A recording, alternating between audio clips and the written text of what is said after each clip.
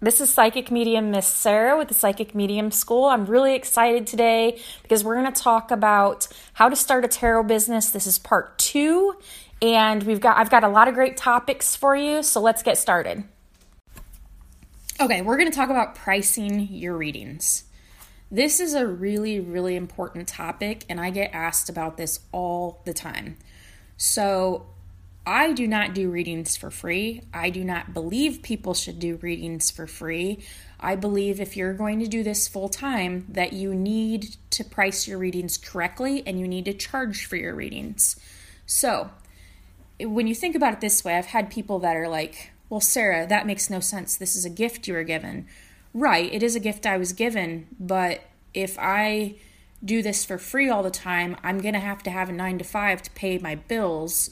And at some point, that's just not sustainable, right?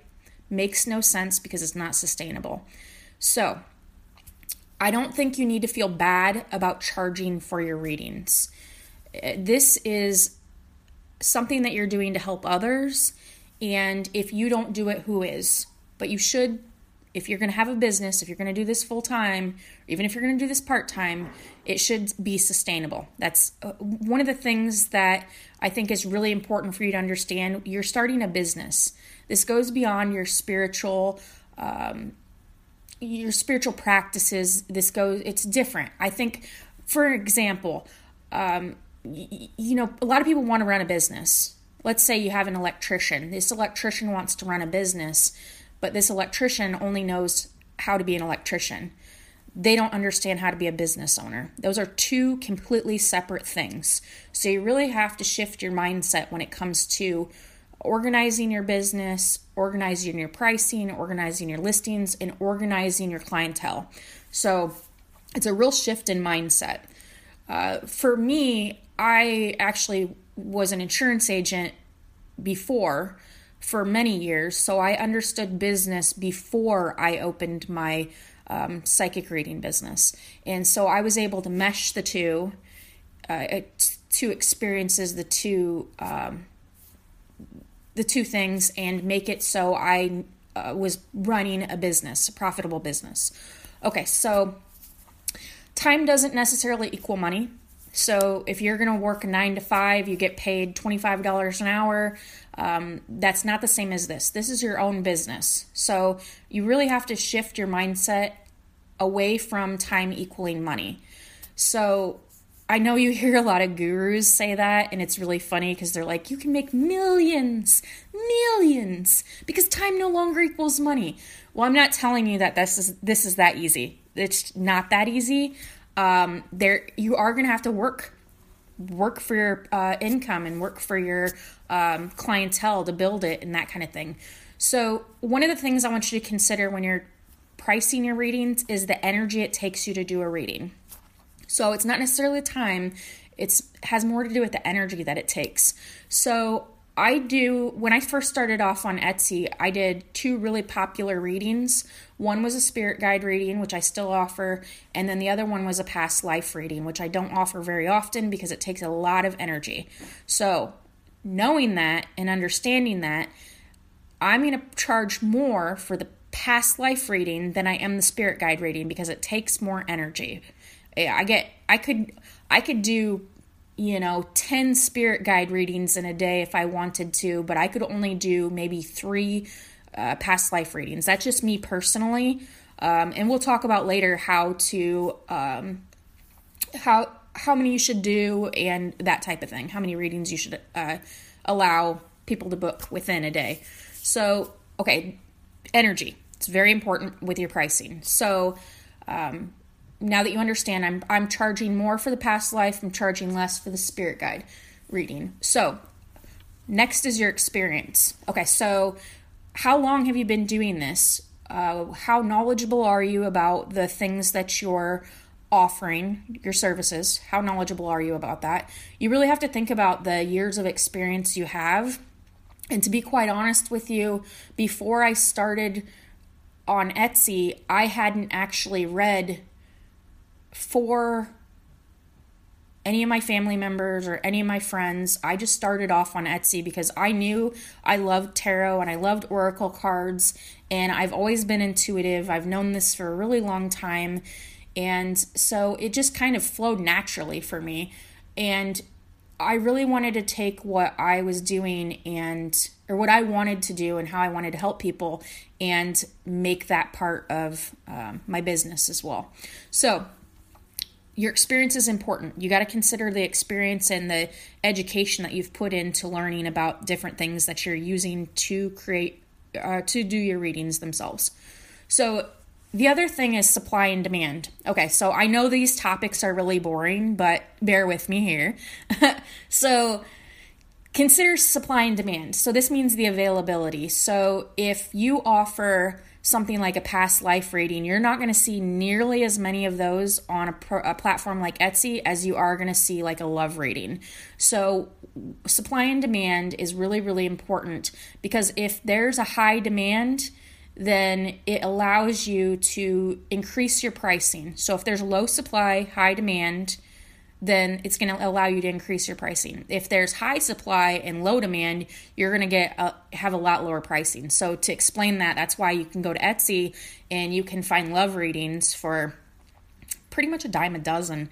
They're charging like, I don't know, $4 is, I think, average for a love reading on Etsy, because the supply is high and the demand is up there, but not nearly as much as the supply is. So when people talk about Etsy being oversaturated with psychics, I don't believe that. I believe that it's very important to understand supply and demand when it comes to a business. So when I first started out on Etsy, I knew I don't like love readings anyway, quite frankly. I think that you get the same questions frequently. I really love spirit guide readings and I really love past life readings, although I don't do those as often because it just takes a lot of energy. It's important to understand that when you're setting up what readings you offer, that you offer readings that, one, you love to do, two, that has a high demand, three, that the supply is low. And you're going to find when you do that you're able to grow a profitable business faster, right? That's the important thing. I could literally, after watching this, I believe after watching all the series that I create, that you're going to be able to do this within a week, honestly. Okay, so considering the tools that you're using. So if you're buying tarot decks, oracle decks, pendulums, candles, sage, consider that as part of your business, because that's a business expense, right? I don't want to get too technical, but those are business expenses. When it comes to buying those and utilizing those in your readings, you really have to consider what you're spending to do your reading, okay? That also includes your phone bill and all. I'm not going to go into taxes, but all those different things. You really have to consider that when it comes to your pricing. Minimum pricing. I do not believe that you should compete with anyone when it comes to pricing. It's good to know what your competition is doing, but it's a whole nother thing to stick yourself in a pool of psychics that are offering the same priced readings, like $4. Let's say they're offering $4 readings, and you go on there. Let's say it's Etsy, because that's what I know Etsy, right? That's what I do. So I would not suggest getting on Etsy, charging $4 for a love reading, and basically putting yourself in a pool of competition that you don't even want to be in. Who wants to do a love reading for $4? No one. I've seen the statistics when it comes to E-Rank. You can go on there and see people's statistics, but you can't see how much they're making. So the thing is that it's not necessarily going to be profitable for you. So when you think about your minimum pricing, it's important to understand that if you're higher priced rather than lower priced, you're going to have less competition. So think about it this way. This is how I try to understand it. So when I go into a retail store, especially when I was young, I would go to the mall when I was young. So I remember going to the mall and I would see, there'd always be a mannequin in, it was the Vanity Clothing store. that ages me, but if you know the vanity, you know the vanity store, right? Okay, so the vanity store would have a mannequin, and the mannequin would be dressed a certain way. And I remember when I was younger and I thought money grew on trees, I would be like, I want that. I want that. That's the one I want. And when you go in, all the full-priced clothing was at the front of the store, and the clearance rack was on the back of the store. So you're going to have two different types of people. You're going to have the person that wants what's on the mannequin, and you're going to have the person that goes back to the clearance rack. They're the same clothes, but the ones in the front of the store are the new in-style fashion for that season, right? So you got to think about your services and your readings that way. Is your reading going to be on the clearance rack, or are you going to be the new in-season style? And that's really how you differentiate your clients. So if you get the person on the clearance rack, value, I mean, they're not wanting that piece of clothing to last forever, or expecting it to last forever. But on the premium side, on the front of the store, that they expect that it's really good quality and that they're going to get something that, isn't going to rip or whatever, So that's how you have to understand your pricing. And I do encourage sales. We'll talk about that later. But you have to understand that there's a huge difference between the people that are buying the premium products and the people that are buying the clearance products or services. Essentially, I think about it in the same way. So understanding that, personally, I suggest that if you're on Etsy in particular, that you're charging no less than $35 with free shipping. It actually triggers the SEO. And when you do that, you're not going to be in the pool of psychics that are charging $4. That's really, really important. So we're going to talk about running sales. This is a really important topic to cover with you because this is going to help you build a sustainable business, and it's going to help you grow your clientele. So the reasons why you would run a sale is because it gives you a reason to reach out to your current clients. Instead of just saying, hey, hello, you're like, oh, okay, so I want to tell you that I have a 10% sale going on this month on this particular service or this particular reading. It really gives you a reason to reach out, right? So number 2, your reading or listing is going to stick out to new potential clients. And if somebody, like for instance on Etsy, if I like a service or a listing, it's actually going to notify me if that goes on sale. So it'll give alerts out. And if you do something like an opt-in and people get something for free and they haven't been a client before, it gives you a reason to email them. So that's really, really important to maintain your clientele and to get new clientele. So then number 3 is it gives you an exciting reason to post on social media. So you're not just going to post on social media, I offer this.